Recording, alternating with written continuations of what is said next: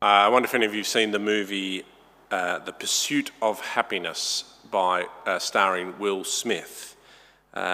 It tells the true story of Chris Gardner, who was a salesman in the USA. He was a broke, homeless, single father who managed basically to secure an unpaid internship at a stockbroking firm and then managed to beat out the other 20 interns for the one paid gig. And then you can imagine he went from a broke, homeless, single father to a quite well-to-do, rich man who was no longer struggling. And there's a very wonderful scene in the movie where he's told that he gets the job. And you can see for him this is a life-changing moment, and he understands just the kind of the gravity of what is happening here, that he can move from struggle and barely not being able to protect his son to a different life, a life of with freedom and with the ability to provide for those whom he loves. I wonder if, as you reflect on your life so far, you've ever had a similar kind of life-changing moment, a moment not necessarily where you landed a job, but just a moment where in that moment you kind of realise, or perhaps having reflected on it years later, you realise, wow, that moment was really, really, really, really significant for me. That moment was life-changing. Might have been moving somewhere, it might have been landing a job, it might have been something tragic. There are good life-changing moments and bad life-changing moments, and we all know them, not necessarily when they're happening, but perhaps right afterwards or not too long after. And today's reading of Zacchaeus is telling us about a life-changing moment for Zacchaeus. Zacchaeus was a tax collector. In verses 1 and 2 of our reading, chapter 19, we read he's not any ordinary tax collector, he's the chief tax collector, and he was wealthy. He was a rich tax collector. And as we start to think about this story, the way that Luke has introduced this story to us here in chapter 19 ought to instantaneously take us back into chapter 18 when we had the story of the rich young ruler, which we talked about briefly last week in chapter 18, verses 18 through 30. This story of Zacchaeus is the second story in a short space of time that Luke tells us about Jesus and rich people. And so, lest we run ahead to the end of the story, which is so easy to do when it's a familiar story, let's just pause for a moment and go, okay, hang on. If we were reading this for the first ever time and we got to this moment, we'd actually be thinking, this is probably not going to end well. Like when rich people encounter Jesus, it doesn't end well. Like the rich young ruler. He thought he was a pretty good guy, but Jesus exposes his heart, exposes how he actually loves money more than God, and therefore tells him he needs to give up his wealth to follow Jesus. And the rich young ruler goes away sad. He turns his back on Jesus, verses 22 and 23 of chapter 18. And back then, Jesus taught the disciples, and he taught us, that it is hard for the rich to enter the kingdom of God. Verse 24 of chapter 18. Indeed, he says, verse 25, it is easier for a camel to go through the eye of the needle than for someone who is rich to enter the kingdom of God. It's hard for rich people who are self-reliant to enter the kingdom of God. In fact, it's impossible. Camels can't go through eyes of needles, nor can self-reliant rich people get into heaven. But as we saw last week, Jesus also says, verse 27, but what is impossible with man is possible with God. Though it's impossible for you to earn your way into heaven, though it's impossible for you to buy your way into heaven, though it's impossible for you to ever be good enough to get into heaven, with God, everything is possible because God comes to save and transform you. That's why he sent Jesus. And so going back to the story of Zacchaeus, as the story unfolds, we ought to remark, oh, this is a story of a rich man going through the eye of a needle. This is a story of how God makes the impossible possible. And we see that one of the key differences between that rich young ruler and Zacchaeus is humility, which we talked about a lot last week. But you see, the rich young ruler, he came to Jesus with the intention of proving himself to be a good, holy, moral person. I've never broken the 10 Commandments since I was a boy, he says to Jesus.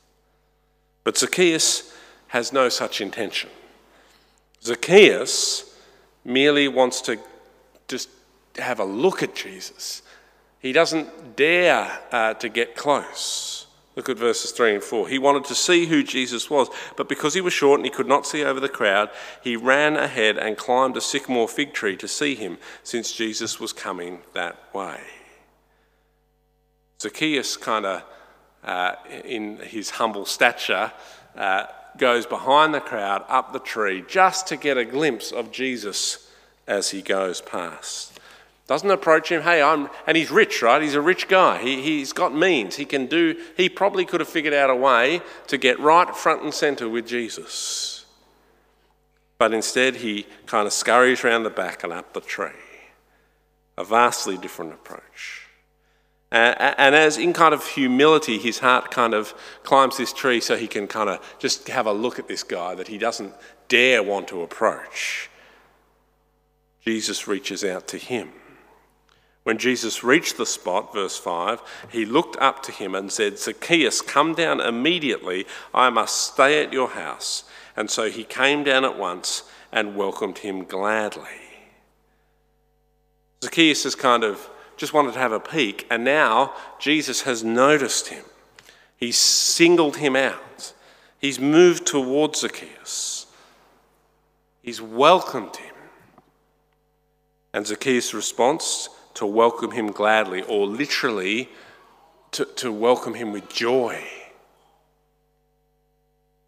This is a great moment for Zacchaeus, a joyous moment, because here is this guy who he's interested in, who I'm sure as he climbed that tree he thought, wouldn't it be great if I could meet Jesus? That would be wonderful. He's such an interesting guy.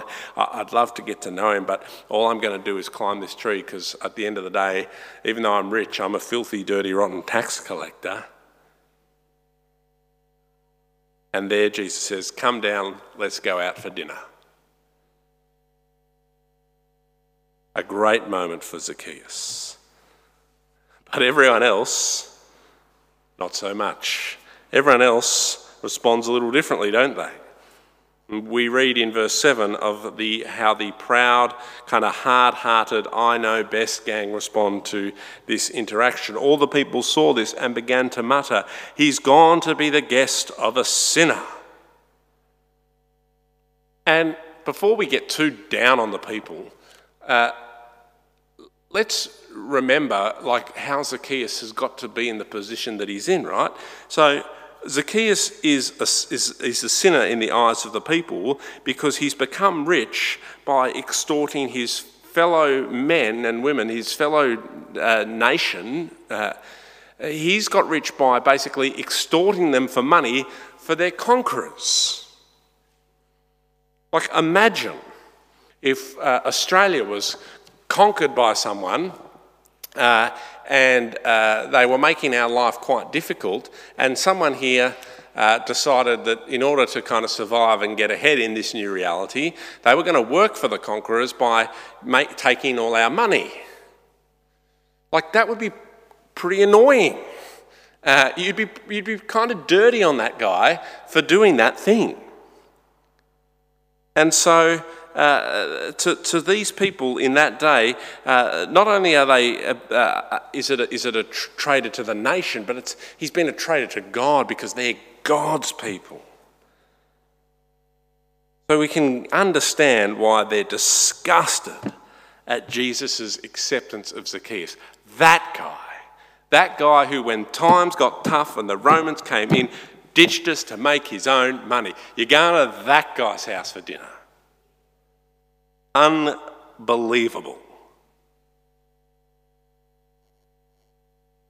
But as the people mock, Zacchaeus has this experience with Jesus that transforms him.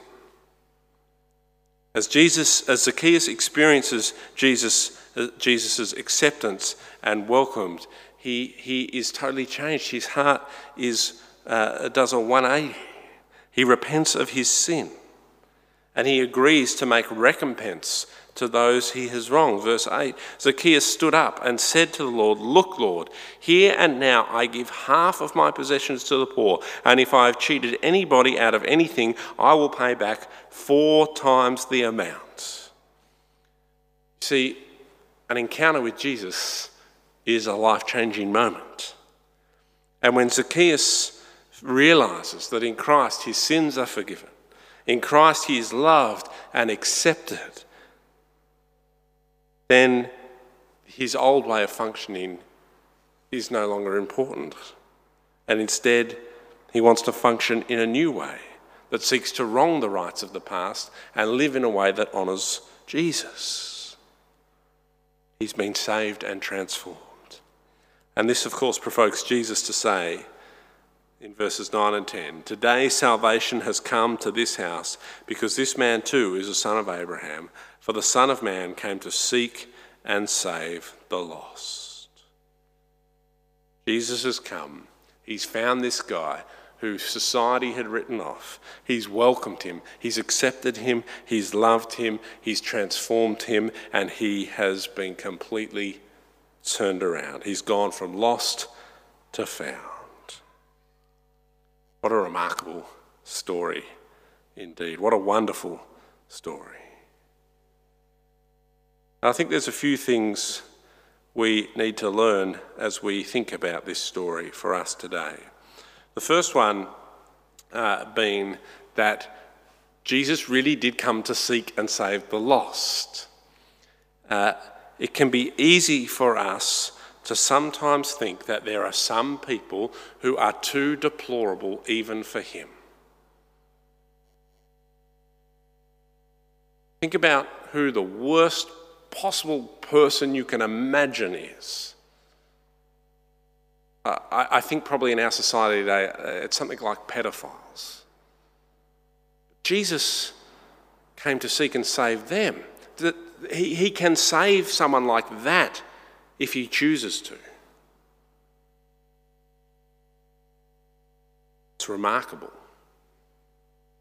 His salvation extends to the worst of sinners, the worst of the worst, if they repent and allow him to transform them. And so we see the second thing, of course, is humility. If you want to be transformed by Jesus, then the starting place is humility. The starting place is to recognise that you need transformation. Climbing the tree, as Zacchaeus does, staying back, not presuming. This is the starting place to seeing the work of God in our lives as we humble ourselves and admit that we need his help, his salvation, his acceptance, because on our own, we are nothing. And of course, last week I talked heaps more about humility, and you can go back and listen or watch that later. We also see that when we do get saved by Jesus, when we do get welcomed and accepted and loved, it ought to provoke joy and transformation. When God saves us through Jesus, it provokes a deep joy, just as it did for Zacchaeus, who comes down from the tree and welcomes him gladly, welcomes him with joy. When we just celebrated Christmas not that long ago, you'll remember that joy is one of those words that floats around at Christmas. And so we read earlier in Luke's Gospel when he's talking about the birth of Jesus, that Jesus will be a joy and delight to you, and many will rejoice because of his birth, Luke 1:14. Or Luke 2 verse 10, but the angel said to them, do not be afraid, this is the shepherds, I bring you good news that will cause great joy for all the people. Jesus brings joy through salvation. And so if you've been saved by Jesus, then this ought to overflow into a bubbling up of joy. Rejoice in the Lord always, says Paul. And again I say rejoice. And he's able to say that not because his life is good, but because he understands the joy of salvation. When we understand that there is nothing that can separate us from God's love, that we can never be let go from his hand, that he has saved us through through Jesus' death and resurrection, then we ought to be overjoyed. And that joy leads to a changed life. For Zacchaeus, it's that repentance of his self-centered wealth creation lifestyle at the expense of all others, to a life of radical generosity and recompense. And when we experience the welcome of Jesus, which is available to us all simply by humbling ourselves and trusting in him, when we experience that welcome and that joy, then we will find our lives reordered, our priorities shifted. We will find we're able to say no to the sins of the past and yes to faith and righteousness. So, if you want to experience the kind of joy and life change that Zacchaeus did, then understand that today he's offering the same invitation he offered to Zacchaeus on that tree to you. He's offering to spend time with you. He's offering to transform your life, to welcome you into his kingdom. And how does Jesus do that when he can't actually physically take you out for a meal like he did with Zacchaeus? The invitation is to time with him in prayer, in the word, and in community with others. And as we do those disciplines, our joy grows, where our heart realises the things we need to repent of, and we help one another to deal with our sin and grow in our salvation. Jesus loves us. And he's calling us to repent and welcome him with joy. Amen.